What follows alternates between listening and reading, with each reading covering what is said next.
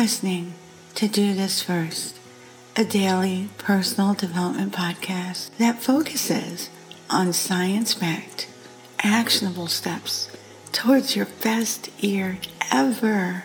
Yesterday, we talked about the power of belief. This is installment 2 of the 3-part series. In this podcast episode, we're focusing on a critical step within our belief system that can make a profound and impactful difference as we move forward. I'm talking about reflection. Reflecting sounds so simple, yet so many get it wrong. As a pivotal step in our belief system, reflection is used to pause, evaluate, and learn from our experiences. It allows us to gain insight into our thoughts, emotions, and actions, helping us to make better decisions in the future. However, many people struggle with reflection because they either don't take the time to do it or they approach it with a closed mind. To truly benefit from reflection, we must be open to examining our beliefs and behaviors without judgment. Only then can we truly grow and evolve as individuals. Reflection is not just about looking back on the past. It is about actively engaging with our experiences to shape a more fulfilling future. Here are 6 not-so-great ways on how to use reflection. Number 1, revisiting traumatic events and blaming yourself, as it only perpetuates feelings of guilt and shame, which can be damaging to your mental health. It is important to remember that traumatic events are often out of our control, and blaming ourselves only serves to keep us stuck in a cycle of self-blame and negative self-talk. Instead, it's important to practice self-compassion and seek support from others who can help us. Others can help us sometimes process and heal from these experiences. Just remember, whatever it is, you're not alone. And it is never your fault for what happened to you. Number 2, dwelling on past mistakes and failures without learning from them. It's so counterintuitive and ultimately detrimental to personal growth and progress. By focusing on the past without taking actions towards improvement, we hinder our ability to move forward and reach our full potential. Additionally, we can get stuck in a cycle of stagnation and missing opportunities when we do that. For further support with this particular step in terms of breaking the cycle of stagnation, look up my previous podcast episode titled Slaying Stagnation. Number 3, obsessing over negative self-perception and criticisms. Obsessing over negative self-perception and criticisms is not a great way to use reflective time. Obsessing over negative self-perceptions, obsessing over every little detail will only hinder your personal growth and self-improvement.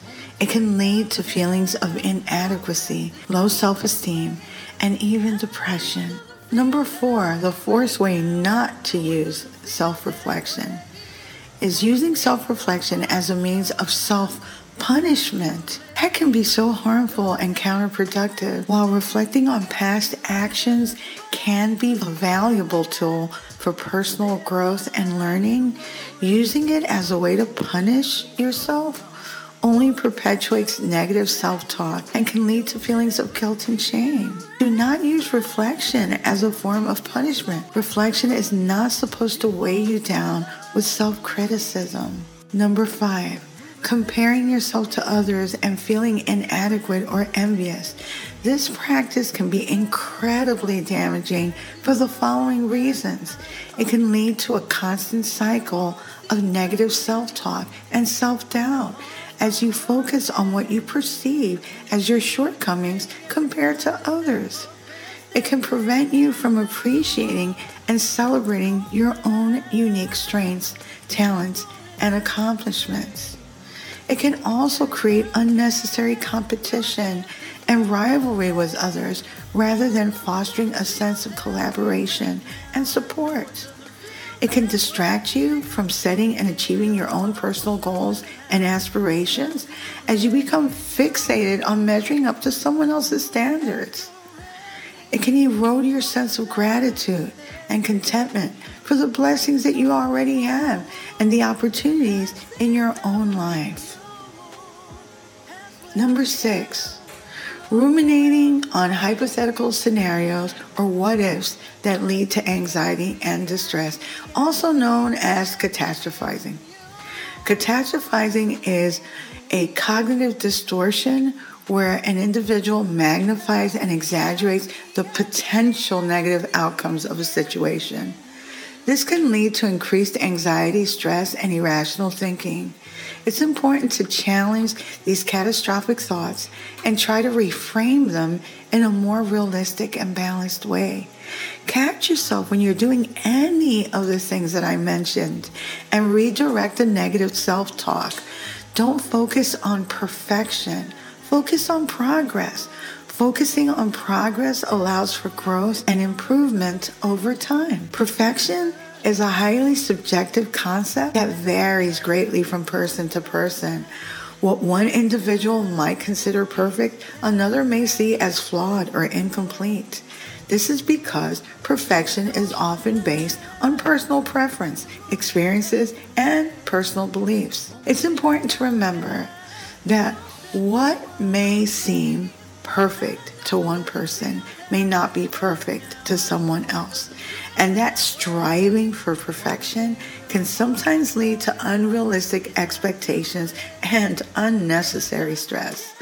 Ultimately, it's more important to focus on being the best version of you possible. For that, you should really check out one of my other previous podcasts as well that really kind of encapsulates that thought of being the best us that we can possibly be. It's called Supersize You. Here are 4 ways to expertly harness self-reflection to zone in on our core beliefs and help us move forward. Number 1, ask yourself, what worries you most about the future? Your core beliefs play an important role in your perception of the future. If you are worried about your future, find out why and start strengthening any perceived deficiencies. And you have a strong belief in your abilities, dreams, and future.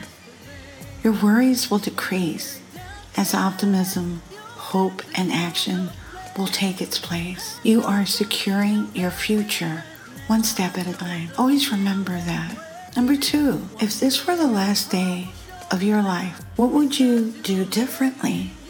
Your beliefs stop you or inspire you to take action. If you think of each day as your last, knowing that tomorrow is never promised, you'll start prioritizing what's truly important. The idea is not to race against the clock, no. The idea is to make the moments count. Remember, it's not the years in your life, it's the life in your years. What are you prioritizing now? Whatever you're prioritizing is what you value. This might be hard to accept. It's important to recognize that our priorities reflect our values and beliefs. What we choose to prioritize in our life speaks volumes about what we truly value. While it may be difficult to acknowledge, this realization can really provide valuable insights into our motivations and goals and how we spend our lives. By acknowledging that whatever we're prioritizing now is a reflection of our values, we can truly assess whether those priorities align with our long-term objectives and our personal ethics. It's crucial to regularly evaluate priorities and ensure that they're in line with overall values in order to maintain our own authenticity and integrity in our lives. Embracing the truth may be challenging, but it ultimately allows you to make more deliberate choices that lead to greater success and fulfillment. You should really look at my time management podcast episode for more insights in that regard. It's really important to see where we're spending most of our time and why. Number 4, leverage therapeutic writing. Therapeutic writing is a form of expressive therapy that involves using the act of writing as a tool for self-exploration, reflection, and healing. This practice allows us to really delve into our emotions, our thoughts, and our experiences in a safe and supportive environment. Through therapeutic writing, we can gain insights into our innermost feelings and struggles and process past traumas or difficult experiences. By putting words on paper, we can externalize our internal struggle and make sense of our emotions and find new ways to cope with challenging situations. Therapeutic writing has been shown to have numerous benefits for mental health, including reducing stress, anxiety. It can also improve self-awareness and enhance our emotional intelligence and foster personal growth. Overall, therapeutic writing provides us with a powerful tool for self-discovery and emotional healing in a structured and guided manner.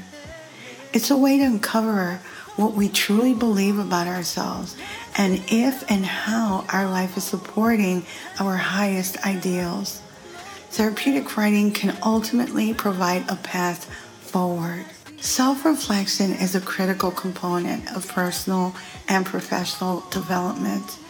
By taking the time to pause, evaluate, and analyze our actions, our thoughts, and our behaviors, we can gain valuable insights into our strengths, our weaknesses, our values, and our goals. Through self-reflection, we can identify areas for improvement and develop action plans to enhance our skills and performance. This process really encourages us to learn, to continuously learn, and to develop. It really allows us to adapt and evolve in any endeavor that we would take on.